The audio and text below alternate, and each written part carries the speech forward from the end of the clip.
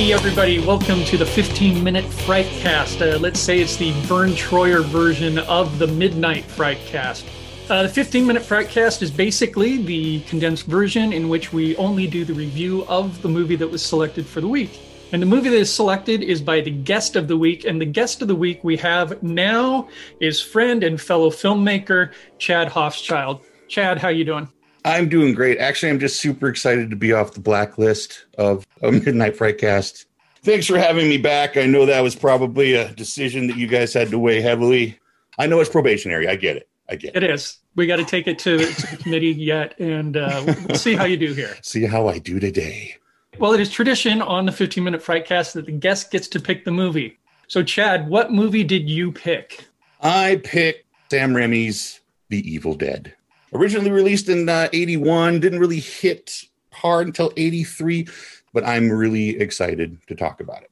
Okay, great. Well, I'm just going to give some quick deets and then we'll dive into it. Sounds good. As you said, we're reviewing The Evil Dead, 1981. Runs about an hour 25, currently on Netflix. Ash Williams, his girlfriend, and three friends head to a cabin in the woods for a fun weekend. There they find an old book whose text reawakens the dead when it's read aloud. The friends inadvertently release a flood of evil and must fight for their lives or become one of the evil dead. IMDb rating 7.5, Metacritic score 71%, Rotten Tomatoes critic score 95%, and a Rotten Tomatoes audience score of 84%. Chad, Your thoughts on this movie? We got 15 minutes, less than that, and I just got to talk so quickly here. So I'm just going to jump right into some things, okay? First of all, before we get into much more, I just want to acknowledge the fact that, yes, it is cheap. The special effects, the makeup effects, they're cheap. And we both know it is so easy to shit all over a movie that looks as cheap as this one does. The thing is, it is held in such high regard. They must have done some things very, very right to have the kind of fandom that this movie has. And you got to look at it a couple of ways. So first, I'd like to look at it first through the eyes of young 15, maybe 16-year-old Chad, watching this probably on HBO for the first time. And it's unlike anything that I had seen up to that point. Now, putting this into context, because I think context is super important with this movie. I think what you have to do is first look at the movies that were out at that time and before that. You've got, John Carpenter doing his work. You've got Wes Craven. You've got Cronenberg doing his thing. You already had the Giallo stuff going on. But this thing was still, even in like 86, was still so different than anything I had ever seen before. And that all comes down to style. This thing, it was shot incredibly interesting. The sound design was amazing. And it was gory. Now, a little more context, because I think that's important. This movie was originally shot in 79. So in 1979, think about that. You've had Halloween, you've had Alien, you've had some really big horror films, but at such a low budget. And this thing, I mean, the story behind this movie is essentially you had a group of people going out to make a horror movie. They had very little money, so they had to try so much harder to make this thing interesting.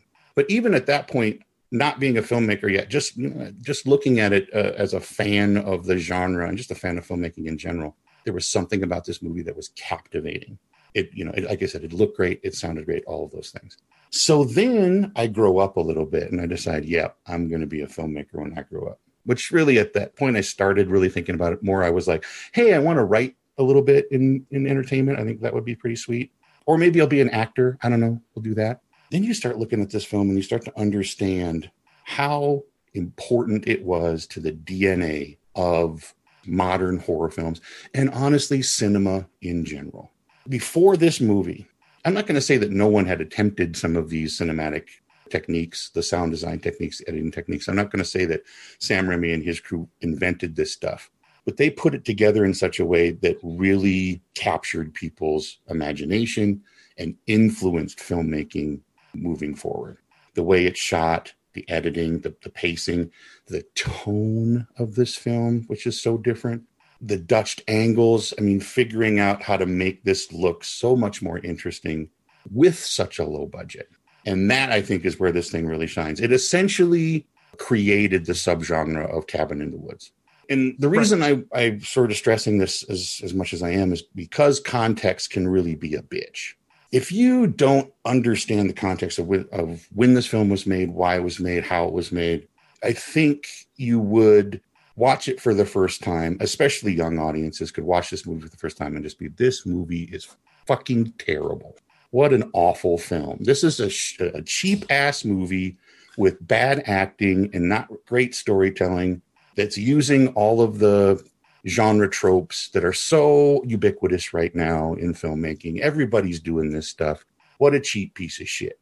Without understanding, this created those tropes. That's how important this film is. Now, this film, I think, for me, kind of defined what true independent filmmaking is. This is a group of kids that were basically just out of film school. I think Sam Raimi had just finished or was completing film school. He had a handful of shorts under his belt, and it was him and his best friends and his brother all got together and put this thing together, totaling only $350,000 budget. But that was the budget at the end. When they initially filmed this, they had nothing to work with. They had a few $1,000s to work with. So to me, this is the true definition of independent filmmaking, and the way that they created some of those cinematic techniques on the fly without having professional gear, I thought was just amazing. Yeah. This is the kind of movie I think that all novice horror filmmakers should want to try to make, right? This is the model, really. I mean, we all talk about, the Robert Rodriguez's and the Kevin Smiths and the things like that. It's like, oh, wouldn't that be great if that happened? But I think Sam Raimi and his crew and what they did with this film is a lot more universal. This is something that I think most indie filmmakers are doing and have done and have tried to do. You can't really emulate these kind of things, but I mean, you're absolutely right. This is a group of friends that got together to make a movie. They've made stuff in the past. This wasn't like, oh, we're going to get a camera and we're going to do something. They busted their chops before this, but this was the one where everything came together kind of just right. Even at how cheap it looks now, especially in HD, this movie looks so cheap in HD. On SD, it's a way better looking film. So watch it in SD, from an old VHS copy or something, because you're going to get the experiences much better. Now, Chad, we're about halfway through. Yeah. So you have graciously said that you're willing to stay on in the video portion of this, so we can save some things for then. I think I want to jump into what worked for you and what didn't work for you in this movie. Right. What worked for me is the technique of filmmaking. I think that Sam Raimi and his crew, they were so very focused on how they're going to make this look. They knew exactly how they wanted. Well, Sam, I think, is the one who really knew how he wanted this thing to look. Your camera techniques, your sound design, your editing choices, I think those were probably all a lot of him, and it's beautiful stuff. For example, the scene where Ash's sister draws the picture of the Necronomicon for the first time. That is edited and sound designed so beautifully.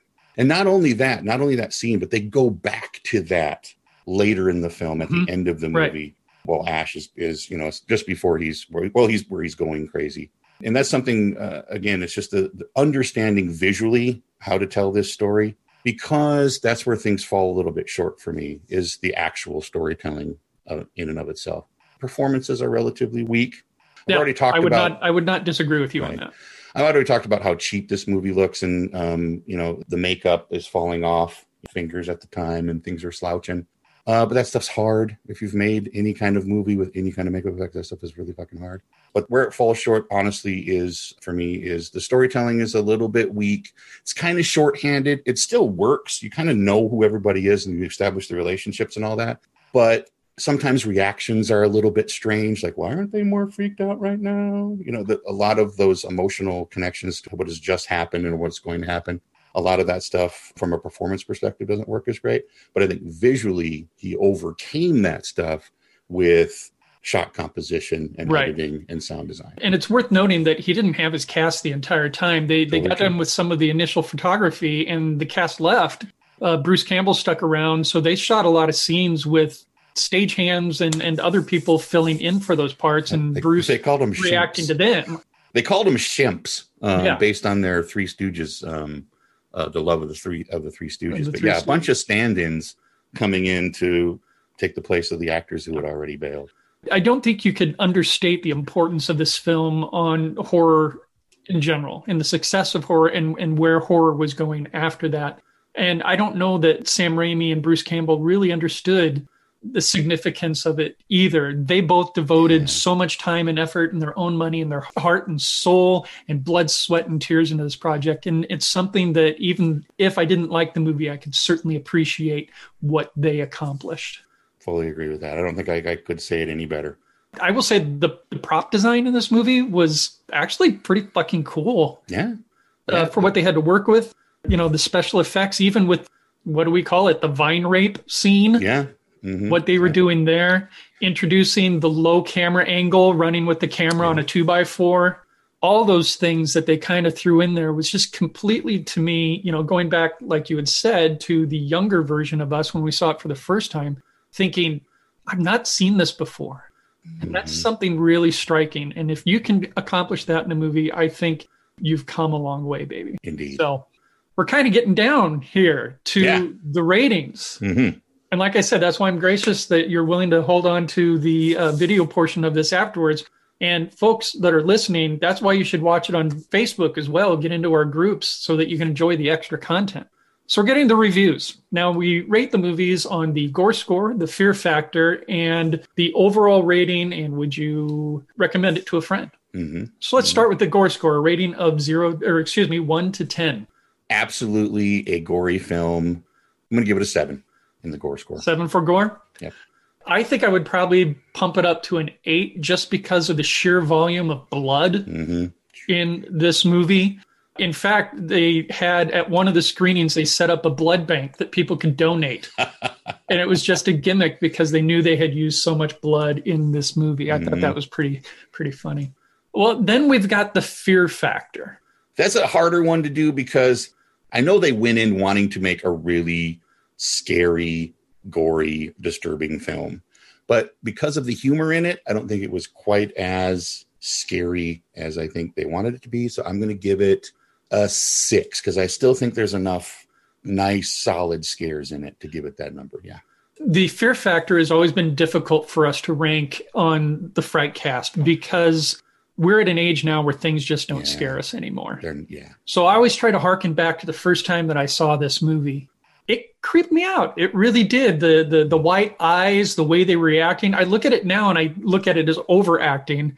But then I hadn't seen anything like that up to this point. Yeah.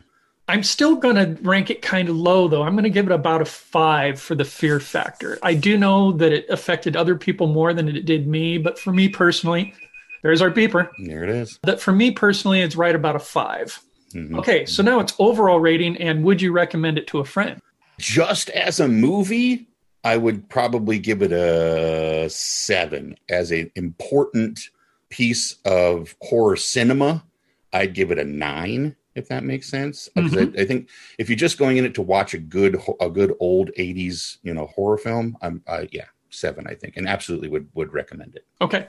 I too would put it at a 7 and completely agree with the importance of this movie as an influence for future filmmakers. Would I recommend it to a friend? Yes, I would, but I would also give the caveat saying, don't expect high quality. Understand it for what it is, and you will enjoy it so much more. All right. Any last thoughts on The Evil Dead? I have a lot of thoughts about this movie. I'll boil it down to this. It's an important film to watch as a filmmaker. Even if you're not interested in making horror films, it is, I think, a movie that you need to watch in the context that it was, when it was originally made. Every single feature film that I've made, I can point to the influences from The Evil Dead. Excellent. Well, that's it for this episode of the 15-Minute Frightcast. Chad, I want to thank you for coming on to the show. Thanks for having me back on probationarily, that is. I appreciate that. And at some point, we'll explain that whole thing. So on behalf of myself and Chad, I thank you for coming on, watching us, listening to us, whichever. Please come back and check out the next episode. We'll see you later. Thanks, everybody.